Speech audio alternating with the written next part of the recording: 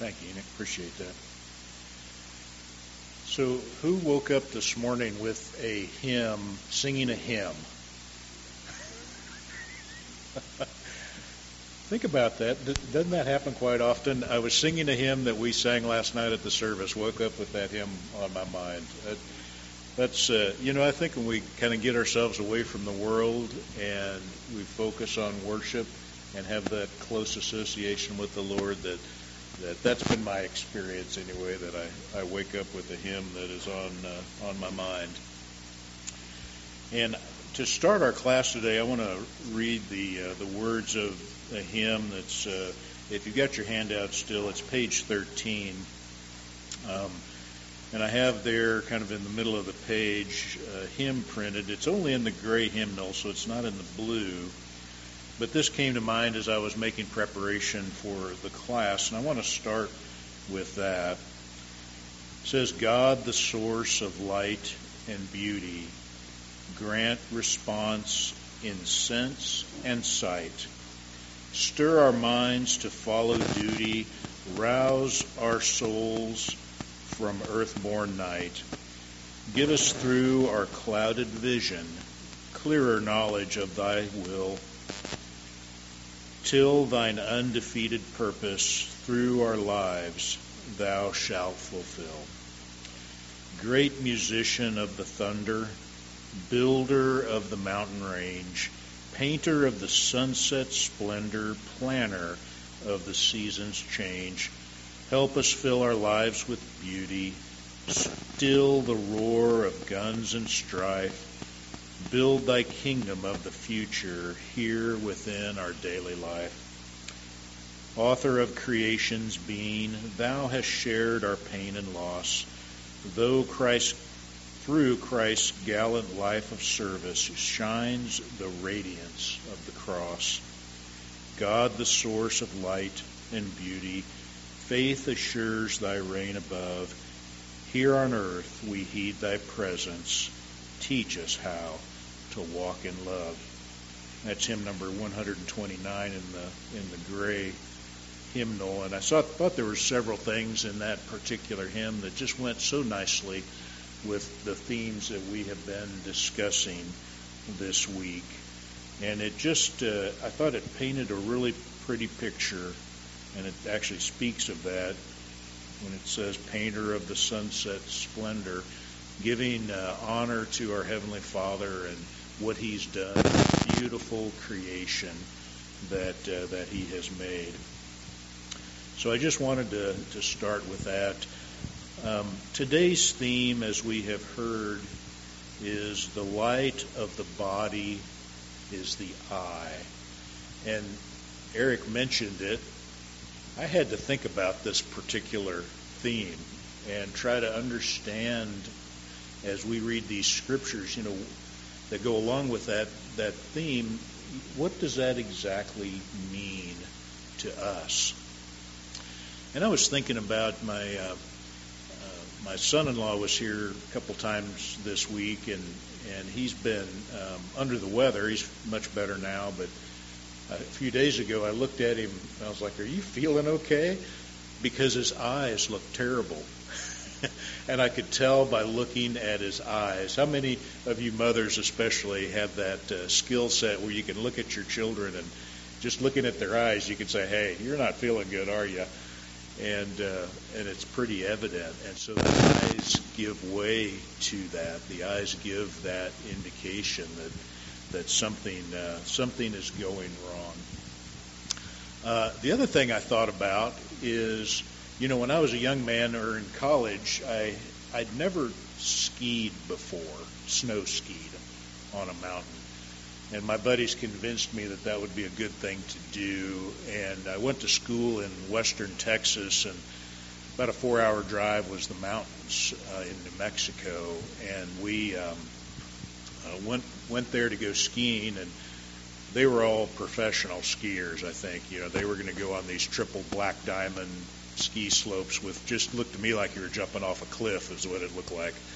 And I was like, I'm not doing that. And I ended up signing up for a class so I could learn how to snow ski on the bunny slopes, they call them. they were plenty steep for me. So, but the one thing that stands out in my mind, they teach you the basics of snow skiing. They teach you the plow, the snow plow where you put your skis, point them together, and that slows you down, at least theoretically. That's what it was supposed to do. But the thing that stood out in my mind is as we were going down with the instructor, going slow down the hillside, he said, look over here, and we'd look over there, and miraculously we turned and went the direction that we were looking. And we'd get over here, and they said, now look over there, and you'd point your head that way, and you'd look, and I don't know what it was, but your feet would follow, and you would ski in that direction that you were looking. And that's, I think, the very simplistic lesson for today. I see some people smiling. You've experienced this, I know. I think that's the lesson, here today. We're talking about the light of the body as the eye, and really I think what we're going to find is that the Lord calls us to have an eye that is single to Him. Our eye needs to be on Him, and when our eyes are on the Lord and we're going in that direction, He fills us then with that light. And I think that's the simple message for today. And we'll look at a few scriptures that go along those lines. Is anything that I've said, has that stirred any thoughts in your mind this morning? Anybody have any comments before we move on into reading some scriptures? Brother Steve, Willie? There's a hymn we sing, Turn Your Eyes Upon Jesus. And when we think about that, it says, turn your eyes upon Jesus, and the things of earth will grow strangely dim in the light of His glory and grace. Thank you, Brother Steve. Brother Kyle. You were talking about how you can see in somebody's eyes, you can see their expression of love or whatever. And I just remember, I don't know if Tricia or somebody, how you can look into some people's eyes and you can feel or see the evil. You can sense that there's like no light in them at all. And so there's a great difference in how people perceive somebody's eyes.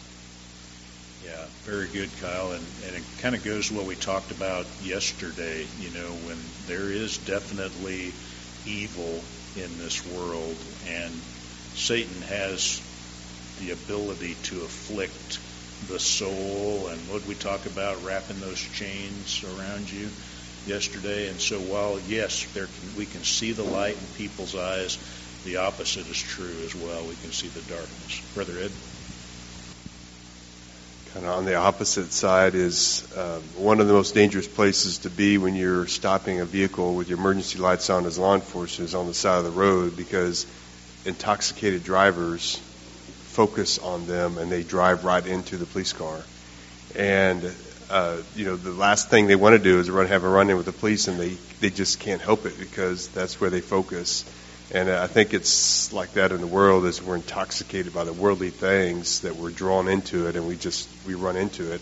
And but keeping our eyes upon Christ, we have a way to avoid those things and go to higher ground. Thank you so much. I would have never thought about that, but that makes perfect sense. Yeah. Well, let's take a look at our scriptures. Let's turn to the book of Matthew, the 6th chapter, and we'll start at verse 19. Eric read this morning. I'm going to read a little bit beyond where he read as an introduction to our prayer service. Matthew chapter 6, start at verse 19, and we'll read down through verse 24. It says, lay not up for yourselves treasures upon earth, where moth and rust doth corrupt, and where thieves break through and steal. But lay up for yourselves treasures in heaven, where neither moth nor rust doth corrupt, and where thieves do not break through nor steal. For where your treasure is, there will your heart be also. The light of the body is the eye. If therefore thine eye be single to the glory of God, thy whole body shall be full of light. But if thine eye be evil, thy whole body shall be full of darkness. If therefore the light which is in thee be darkness, how great shall that darkness be? Now that was not a question. He wasn't asking how great shall that darkness be. He was making a statement. No man can serve two masters, for either he will hate the one and love the other, or else he will hold to the one and despise the other. Ye cannot serve God and mammon.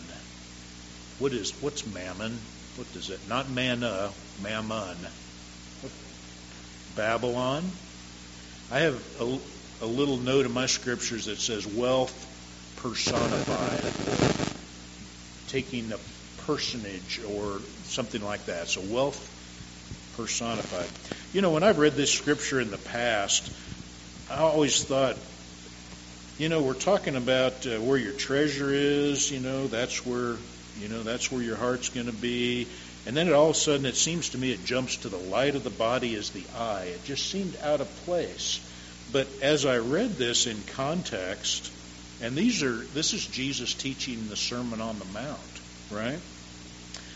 And I read this in context, it actually took on a little bit different of a meaning, for me. Because it speaks of the treasure and not to seek for those things where moth and rust corrupts, and thieves break through and steal. And then it goes to the eye, and then it closes with this not serving two masters, and one of those is wealth or Babylon or mammon is the word that's used. So really, it's a bookend statement that the Lord is making, speaking of the wealth of the earth or Babylon, and then closing with that same thing. And in the middle, he gets to the heart of the matter, which is keeping your eye upon him. And it says, if your eye be single to the glory of God, then you shall be full of light. I wish I could have sat there on that hillside and listened to Christ teaching that Sermon on the Mount. Turn over in your Book of Mormons. Let's go to the third book of Nephi, chapter 5, verse 113. Actually, let's start at 110, and we'll read down to the end of the chapter. Lay not up for yourselves treasures upon earth, where moth and rust doth corrupt, and thieves break through and steal. But lay up for yourselves treasures in heaven, where neither moth nor rust doth corrupt, and where thieves do not break through nor steal. For where your treasure is, there will your heart be also. The light of the body is the eye. If therefore thine eye be single, thy whole body shall be full of light. But if thy eye be evil, thy whole body shall be full of darkness. If therefore the light that is in thee be darkness, how great is that darkness? No man can serve two masters, for either one he will hate the other and love the other. For else he will hold to the one and despise the other. Ye cannot serve God and mammon. Now, did Joseph Smith plagiarize the Bible? Then explain to me why these words are almost exactly the same as in the New Testament. I'm being facetious with my question. Barb's got the answer up here. Christ always says the same thing, doesn't he? It's not plagiarism at all. It's Christ coming and appearing to the Nephites and sharing the same message. What did we talk about yesterday or the day before? He doesn't have a shadow of turning to the right or to the left. His course is one eternal round. I had a fellow that I worked with years ago when I was just right out of school, and he sat right next to me at a desk, and we'd talk. He was a Christian fellow, and we'd talk every once in a while. He knew I believed in the Book of Mormon. And he said, well, that's all well and good, but Joseph Smith plagiarized in the Book of Mormon. I was like, what do you mean? He said, I can't tell you how many chapters of Isaiah he copied and put in the Book of Mormon. And I was like, well, I knew that was true. I knew that Isaiah was in the Book of Mormon, and I didn't have a good response, as a young man at that time. And as the years went on, I don't know if it dawned on me or if I was instructed, by someone about that. But if you read it, it gives, it totally gives Isaiah credit for those words. He says, let me quote to you Isaiah, the prophet. So is it plagiarism? Plagiarism is when you steal something and you use it as your own in your own writing. So, Brother Scott, sorry I was waiting too long to get to you there. I was just going to say, he can only plagiarize it if he wrote the Book of Mormon. He didn't write it, he translated it. It's just a translation. He just did the translate. He didn't, so he could, no, it's not plagiarism. Another good point. Thank you very much. Barb, did you have another comment? What Christ said, he could have only plagiarized that if he had copied it from someplace.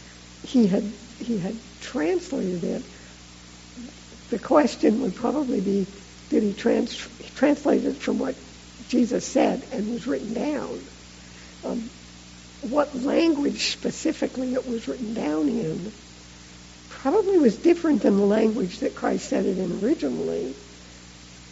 And so if he had plagiarized it, it might have had more of the Greek or the Egyptian versus probably just pure Hebrew, which he would have to translate at some point in time.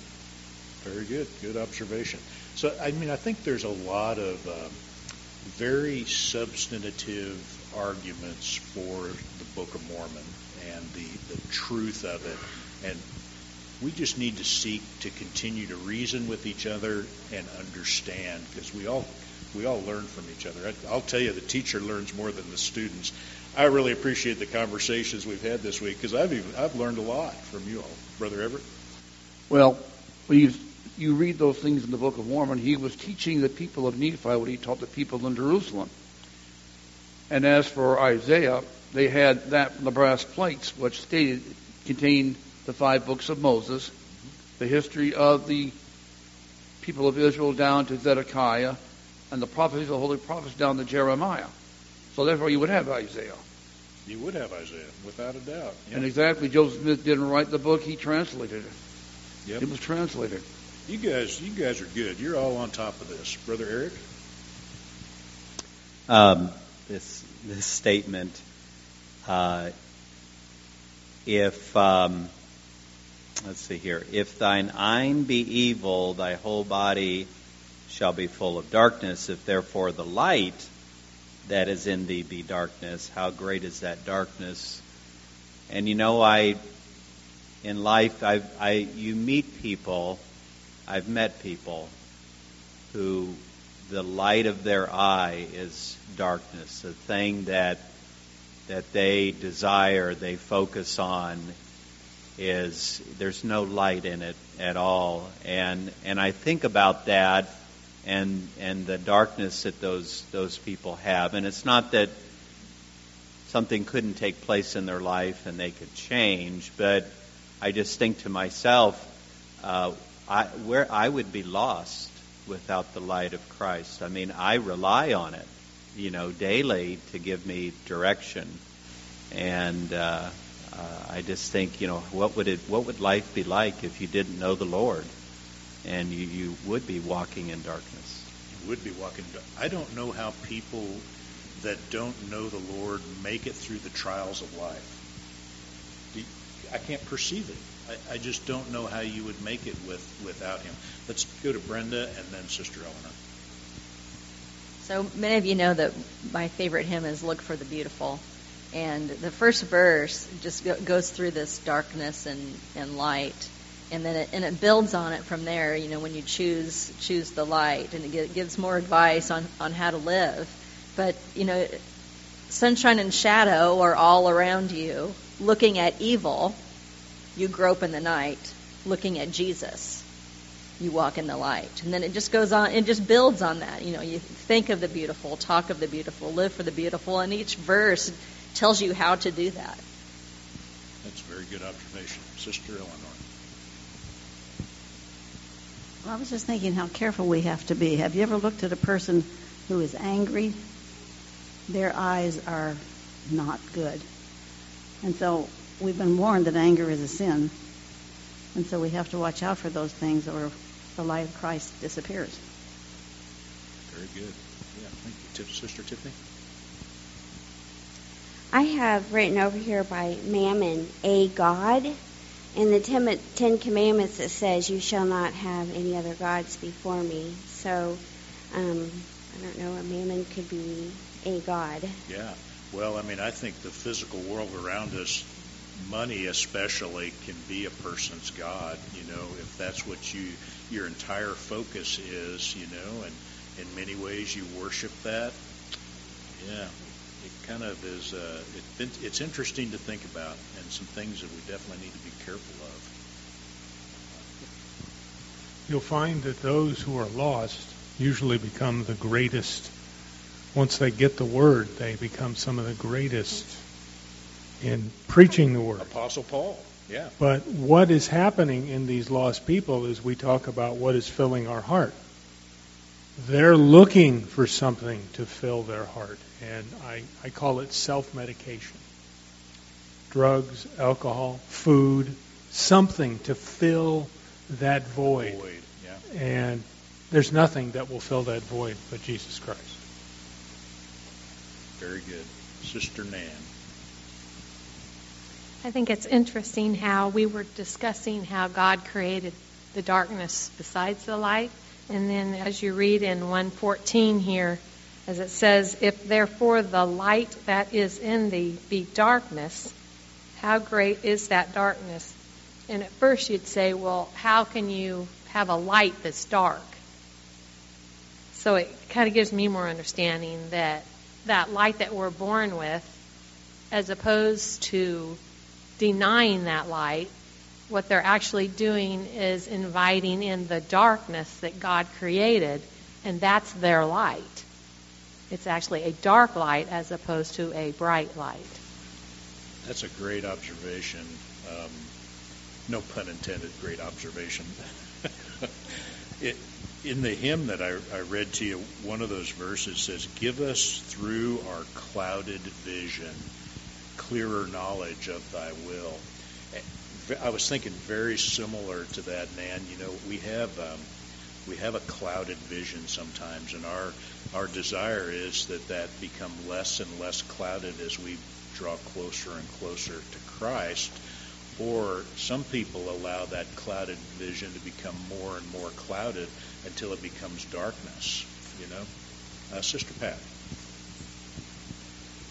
I think it's in what you were talking about in the definition of the difference between darkness and light. And when we think that the Lord created all things, He created the night for us to sleep and to rest.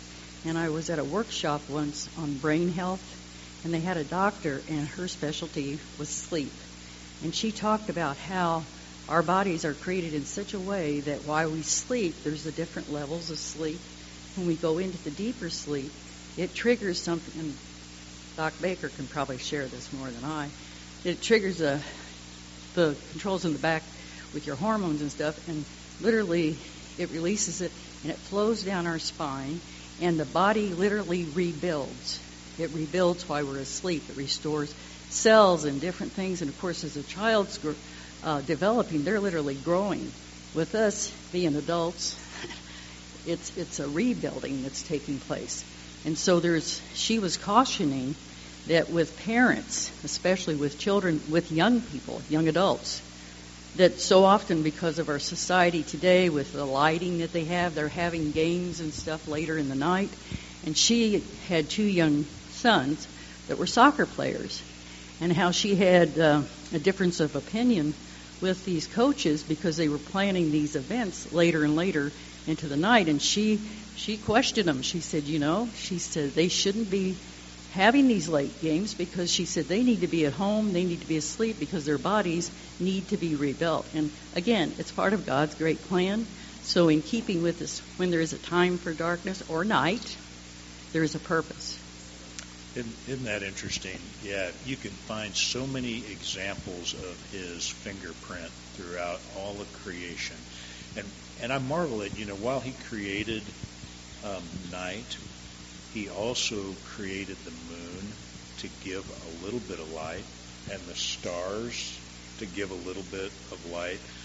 So he didn't leave us in complete darkness. He gave us some of that light, even at the nighttime when we have to regenerate ourselves just for our own health. So that's pretty remarkable. Up here, Isaac, Sister Barb. I was just thinking about the two ends of the spectrum, as it were. They're both infinite, but at the light side of the meter, God is it. He's, quote unquote, the end. And he is so intensely right that we have to become pure to be able to be in his presence because his glory is so intense. If that's the case, then that would also be true on the other side, that there are varying levels of darkness, but when it says how dark that would be, you're moving into the extremely intense darkness. You have to be really evil to move so close to Satan that you become as dark as he is. And to think that somebody, I hope that just as we cannot make ourselves pure, God has to help us with that. Nobody could actually make themselves pure darkness. They have to be willing to give themselves totally to Satan in order to do that. And I don't know. I've never met anybody. Of course, I've not met a whole lot of people, but I've never met anybody that I think could go that far that they would reach the extreme darkness, darker than anything that we could ever understand. Carl talked about being down in, what cave was that? Carlsbad or someplace, where they take you down in the cars, and then they get down to the bottom and all the light goes off. Turn the lights off, yeah. And it's pitch black. And you can't see your hand in front of your face. Right. Yeah. Well, and they talked about that with the Nephites after Christ was crucified, that the intensity was so great that you couldn't even light a match, let alone have a match so that you could see anything. And that becomes, in essence, an example, I think, of the intensity of the darkness that is Satan. And most of us would look at that and go, oh, my Lord, I do not ever want to be there. Yeah. But if that's what's drawing people, we'd have to work very hard to find a way to bring them back from that. Yeah, we need to, that's part of our responsibility is to testify, to those that are in that darkness, as hard as that may seem. Isaac, over here, Lisa. I think that there are a lot of people who don't know Christ who are avoiding him intentionally because the light would expose things they're ashamed of, or because they feel like knowing Christ is just a bunch of limitations and rules, not realizing that it is a freedom and an opportunity. And that is why our testimonies help convert them. Thank you for that. Well said. All right. Sorry, Kyle, go ahead. Maybe this will kind of bring us back in Nephi 1:12. For where your treasure is, there will your heart be. But to tie it in with the eye, that's what we see our treasures. We see things, and then that enters our heart. And what does he ask for? For us to have a pure heart and mind. And think about television and everything. Everybody wants to be on American Idol or whatever these shows, and what we see, what the world perceives. They're not looking with their eyes to Christ. We look at our and that's where we spend our time. I'm guilty of that. We spend so much time on other things. That's where our heart is, because that's what our eyes are focused on, and not Christ. It's all those superficial things, isn't it? Some of you from Buckner have heard me say this before. So there was a fellow that passed away, and he asked to be able to take his treasure with him. And so he had a wheelbarrow full of gold, and he brought it up to the gate, and St. Peter's there at the gate of heaven, and he was asking to come in, and he got, what do you got with me? He's like, this is my greatest treasure that I accumulated. And he looked down, and he's like, St. Peter says, you brought paving? Think about that. So it's all a perspective, is gold really a treasure when in heaven they use it to pave the streets? So it's a funny story, but thanks for humoring me with that. Greg, did you have a comment? No? Okay. Sister Pat? The sharing with about the eye and what we see, perhaps this is we know it is the difference between night, which is when we sleep, but darkness that we're referring to here with the scripture and what it's talking about is evil. And so when we pray that the Lord gives us spiritual eyes to see and ears to hear, it's seeing that. And with that, it was just, that understanding that comes. But speaking of the evil in our land today, we had the opportunity the other day to go and witness something has been prepared to allow our people to see, and it's called the Sound of Freedom, and it's about human trafficking and trafficking of children.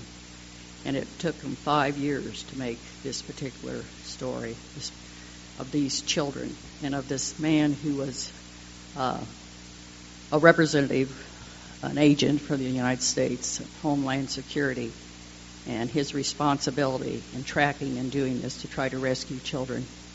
And the story has been made, and the gentleman who plays the part of this agent in this story is the one who played Christ in the Passion.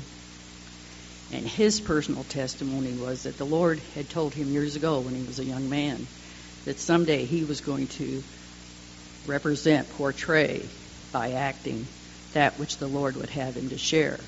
And he said that he had made the movie of, with the Christ, the Passion. And he knew that for a certainty that was something the Lord had wanted him to do, to witness for him. This story that he's now portraying as Tim Ballard is another story that he knows that the Lord wanted him to do.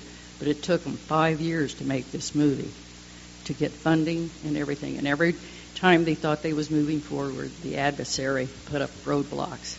But they just now finally got it out, and it's been showing over the 4th of July. They've got certain theaters to be willing to play it, and that's how we had the opportunity to witness it. But I'm just saying, when we talk about evil, this is evil.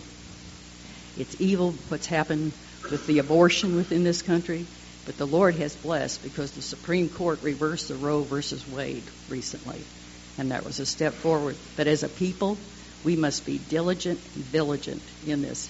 But I would witness to you this day that it would be important for our people. It's a hard story to watch, but it's essential.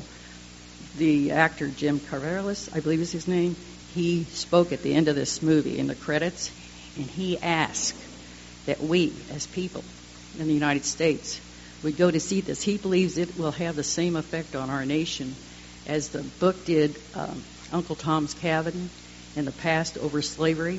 He said what is taking place with this has already gone beyond the slavery with what we had here during the Civil War, and that it's surpassing the selling of arms. It's passing as far as it's $150 billion industry. And a majority of what is taking place here in the United States. So while we as a people are blessed that we're not a part of that, in reality, we have been called to be the salt. And because this affects our children, we need to be aware as parents, as grandparents when we're out. Because again, we think we are above this, And the Lord wants us to be the salt. Thank you, Sister Pat, for sharing that. There's so many things that we are just not even aware of that the light that we have in our lives could perhaps cast some light on this darkness that's in our world. And you're right. We need to stand as a witness, a strong witness against this evil, that is in our country. And we don't always know exactly, what to do, but we definitely can be prayerful about it. And then if you listen to the Lord's promptings and where He leads you to make a difference, and you each individual can make a difference. Let's turn to our scriptures. Let's go to Doctrine and Covenants, section 6, verse 3b. Similar to what we've been talking about already, it says, "Seek not for riches, but for wisdom. And behold, the mysteries of God shall be unfolded unto you, and then shall ye be made rich." So this is a different richness than the treasures of earth or of Mammon's store. This is the richness of wisdom, what comes with wisdom. It says the mysteries of God shall be unfolded unto you. But we have to seek those things. So remember, this is where we get back to our theme for today, where the light of the body is the eye, and where we put our eye, whether we're skiing in the snow, that's the direction that we go. So if we put our eye upon Christ and upon seeking His wisdom, then He will unfold these mysteries to us. It takes some work on our part. Just reading a chapter in, pick one of the prophets, Isaiah or Ezekiel or Jeremiah, just reading that particular chapter doesn't give us a complete understanding of it. You have to read it over and over again and then compare it to other scriptures that talk about some of the similar things so you can gain an understanding to gain that wisdom. And that's, I think, what we're all after. We'd like to be able to gain that wisdom and seek that out so that we can be made rich. Such an interesting thought, isn't it, that we can be made rich. Let's look at another scripture. This is in the Book of Mormon. In Mormon, and chapter 4,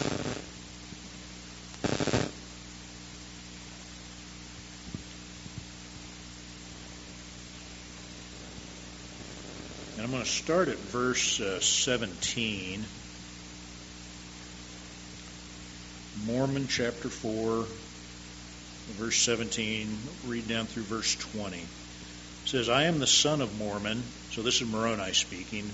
"I am the son of Mormon, and my father was a descendant of Nephi, and I am the same who hideth up this record unto the Lord. The plates thereof are of no worth, because of the commandment of the Lord. For he truly saith that no one shall have them to get gain, but the record thereof is of great worth. And whoso shall bring it to light, him will the Lord bless. For no one can have power to bring it to light, save it be given him of God. For God will that it shall be done with an eye single to His glory, or the welfare of the ancient and long dispersed covenant people of the Lord. And blessed be him that shall bring this to light, for it shall be brought out of darkness and into light, according to the word of God."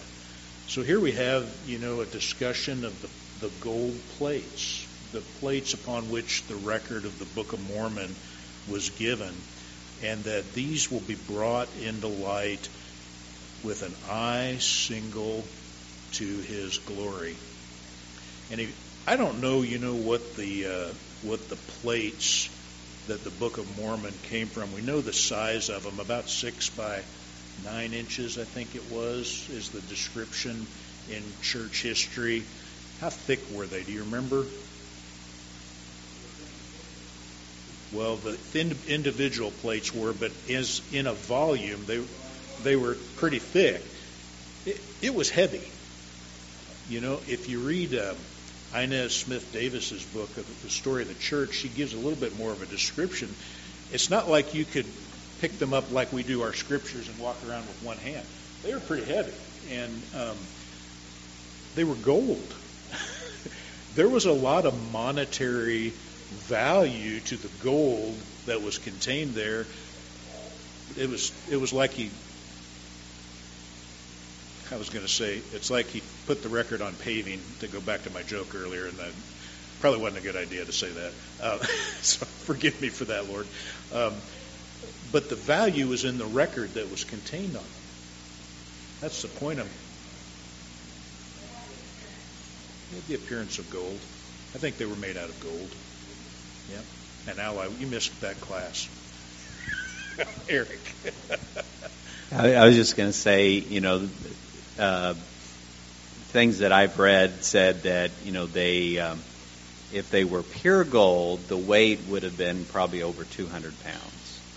So he describes them as golden plates, and so having looked at other records and things that other peoples have made, there was an alloy that they would make, and it would be lighter than gold, but still appear as gold. And so that, anyway, that's all. No, I agree with you. And we touched on that a few days ago. Nephi read that scripture. Nephi made the observation that they found gold and silver and copper in the land, and I think that's probably the ore that they combined together in an alloy to make. That's just my assumption. Eric? Yeah, and I guess I know I had read that they had found, I think it was down in Central America, there was an alloy that was made with gold that it was such that when you scratched it, it not only left an indent, but it revealed some of this other alloy, so it was actually a different color. If you scratched off the gold, and there was a different color underneath, and so that was one thought, that maybe that's how the plates were made. But anyway.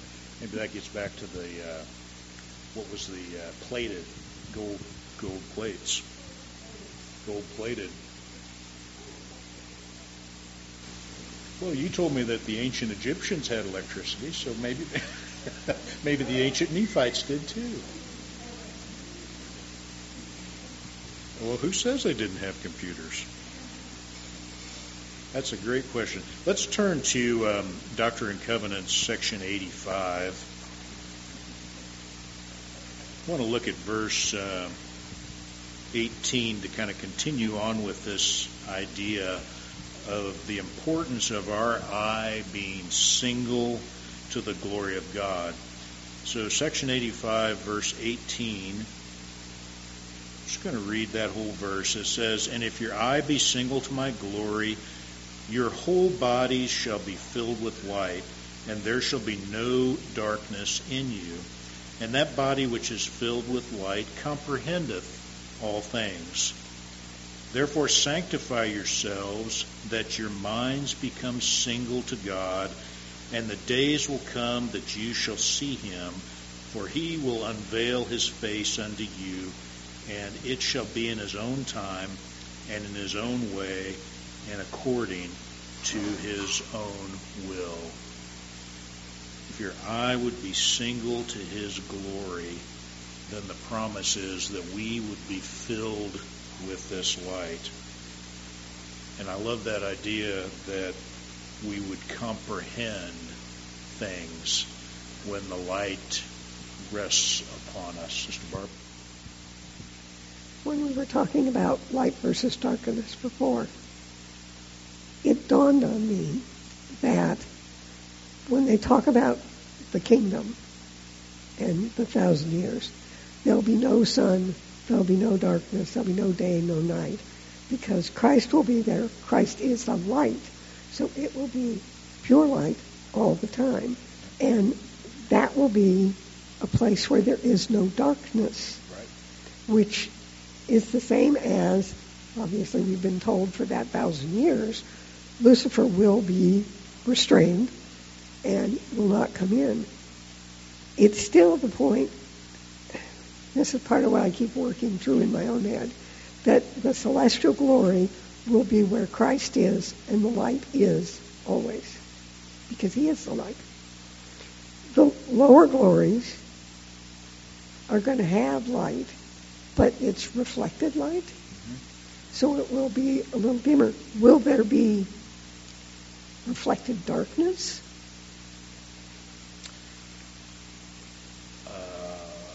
I'll have to think about that one. Well, do you understand why I'm kind of... I do.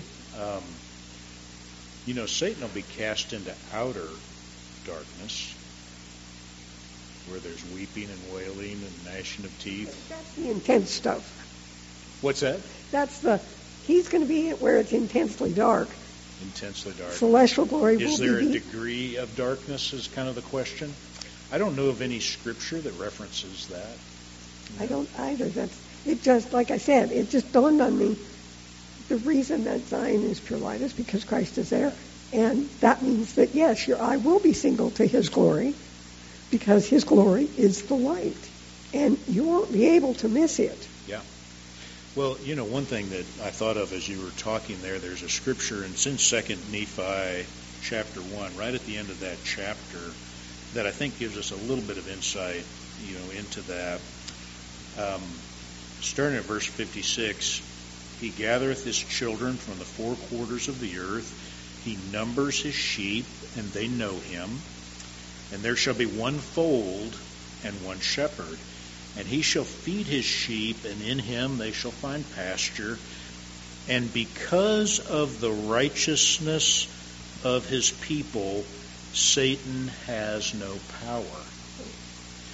So here's an interesting thought. We know that Satan will be bound for 1,000 years, that millennial reign of Christ, where indeed he is the light of that kingdom, that city of Zion, where he is King of kings and Lord of lords.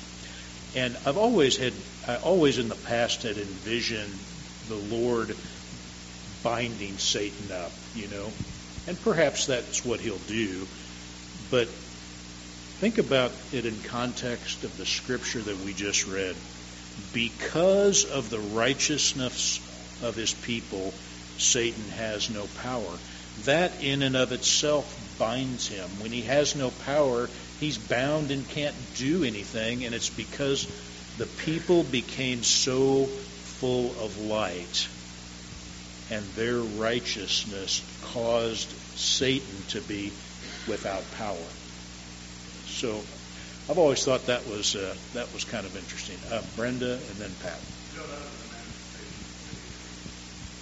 Say that again. That's right, City of Enoch, exactly. The exact manifestation of the City of Enoch. Brenda? Well, I was just thinking there's the invert or the inverse of that too, is that as the people are more wicked, it probably gives Satan more power. Gives him more power. Yep, you're exactly right. Dad, while you're there, go ahead. In the City of Enoch, though, it took them 100 years to become righteous enough to be taken up. So there must have been some sin there. I mean, otherwise they're taken up right away. They had to continue to work at it before they were translated. Years to prepare for our be taken up. That's right.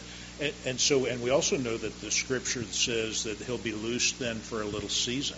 So does that mean righteousness, they're not as righteous, and because of that it gives him power over them again? We don't have much information at all after the millennium, other than talk about judgment.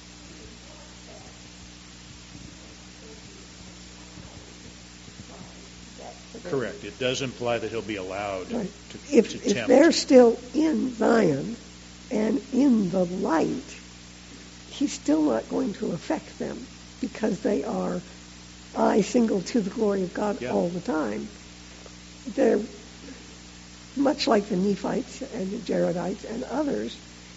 They had Christ with them, but as they got further away from him, so the 1,000 years is now up, and are there going to be some? I always wondered about that too. How could you be in the light for 1,000 years and then walk out and say, no, I don't like the light? But there could be some who developed pride or any of the other things that were downfalls. Yeah. Satan would then have a possible chance to take some away. But it would be someone who would be weaker in the light.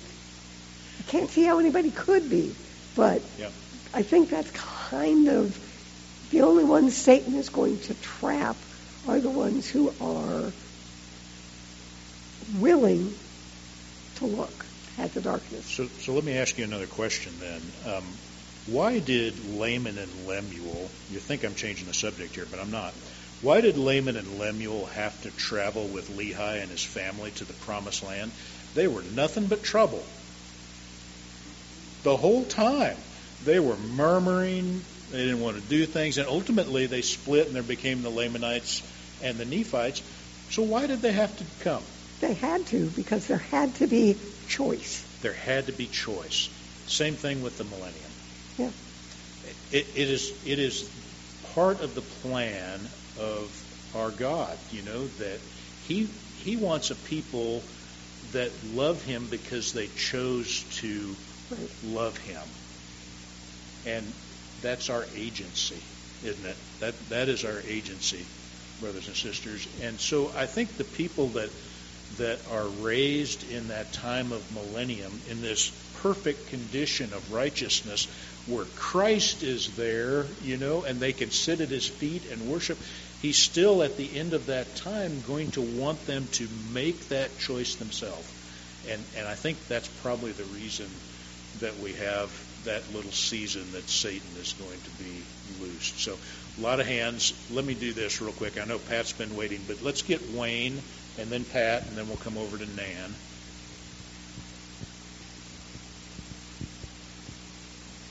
Those that knew no law will be coming into the first resurrection, or coming with the first resurrection. And so they will be there having had no law. And so they will need an opportunity to choose, which would be one good explanation, at least, for the little season. Very good. Go to Pat.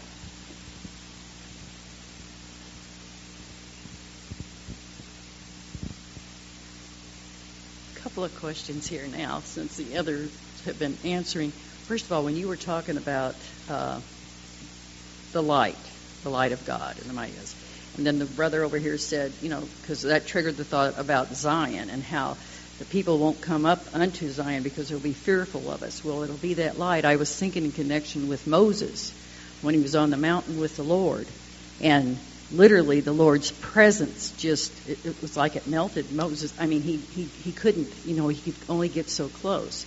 The brother of Jared, when they went, he got the stones and he asked the Lord to touch, for the light, for the darkness. But when it comes to our agency and it comes to Lucifer, he was the son of the morning. Is that correct? Correct. That was his title? Yep. And he was one of the Lord's. So he turned his back on the Lord and he walked away. There's things about whenever we have this discussion about him and whatever, I respect the fact that he is evil. So when we speak of him or talk of him, we need to be mindful of who we're making reference to. Yeah, don't take him on yourself. No.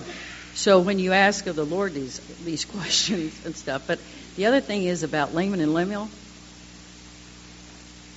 We have families. We have children. Who of us would turn our backs on any one of them? We are children. We're children of the Lord. At any time, that's what we're talking about here. Something could happen. We could, the adversary could deceive us. We could be blinded. So when we pray for one another, and again, forgive me for this, I made previous reference, but when I made reference to this issue that's happening with the human slavery, one of the gentlemen that ended up helping in this was one like Paul, who had persecuted, and forgive me, I'm not comparing him to Paul, but he was a man, and he had chosen life, and he had chosen evil things, and it had taken him in the wrong direction. And when he came upon this young woman, and he was given, and he says this, he was given the opportunity to look into her eyes, and the Lord showed him what she had been robbed of. Was when he repented and he turned and he started doing everything within his power to find these children and to release them. So I'm saying when we talk of this darkness and this evil, it's in relationship to the fact that we are vulnerable, and that until we return to our Heavenly Father, and I believe every day is another lesson, for us to come closer to Him, we are vulnerable to that. And collectively, when we speak of Zion, in order for Zion to be, there has to be law. Now, true, we have our agency, and the Lord holds us accountable for that, which we know. But to say that there isn't the law in Zion, it kind of is a contradiction. Help me understand what's being said there as far as the difference that when we're speaking to the fact there'll be like 1,000 years, and then then it'll be opened up. What is that? What is that understanding that allows that to happen? They're going to walk away. The Lord will take down the protection. I mean, what is going to happen there? We don't have much information on that other than we know that Satan will be loosed a little season. That's all that we say. That's all that I know of anyway. And so we're making the comparison that those children that are raised in that righteousness with no temptation whatsoever will need to have an opportunity to be tried. Yeah, that's really all. So thank you, Pat. Now let's come over here to Nan, and while you're running over there, Isaac, I'm going to point you to 2 Nephi chapter 1, verse 95. I'll read this real quick. For there is a God, and He hath created all things, both the heavens and the earth, and all things that in them is, both things to act and things to be acted upon, and to bring about His eternal purposes in the end of man, after He has created our first parents and the beasts of the fields and the fowls of the air, and in fine all things which are created, it must needs be that there was an opposition, even the forbidden fruit in opposition to the tree of life. And I'll let you all finish reading that up on your own. But that... Okay. Wherefore man could not act for himself, save it would be that he was enticed by one or the other. Thank you, Ed. Nan? Two things. When you are discussing why Satan would be released, we have to remember not everyone is living in Zion at this time. There are many people outside of Zion that have not been in the circle of having Christ with them at all times. Okay. So that's partially why Satan will be released, because they will have to have their final judgment on their choices also. And then second, when she was discussing about having light in hell where Satan will be cast down, I know it means spiritually, but if fire is what fire is here physically, you can imagine how much more it will be spiritually. There'll be more than enough light in hell even, but it's going to be a cleansing fire, and that's going to be very, very bright. Yeah, I hadn't thought about that before. It's good. Let me go to Sister Eleanor.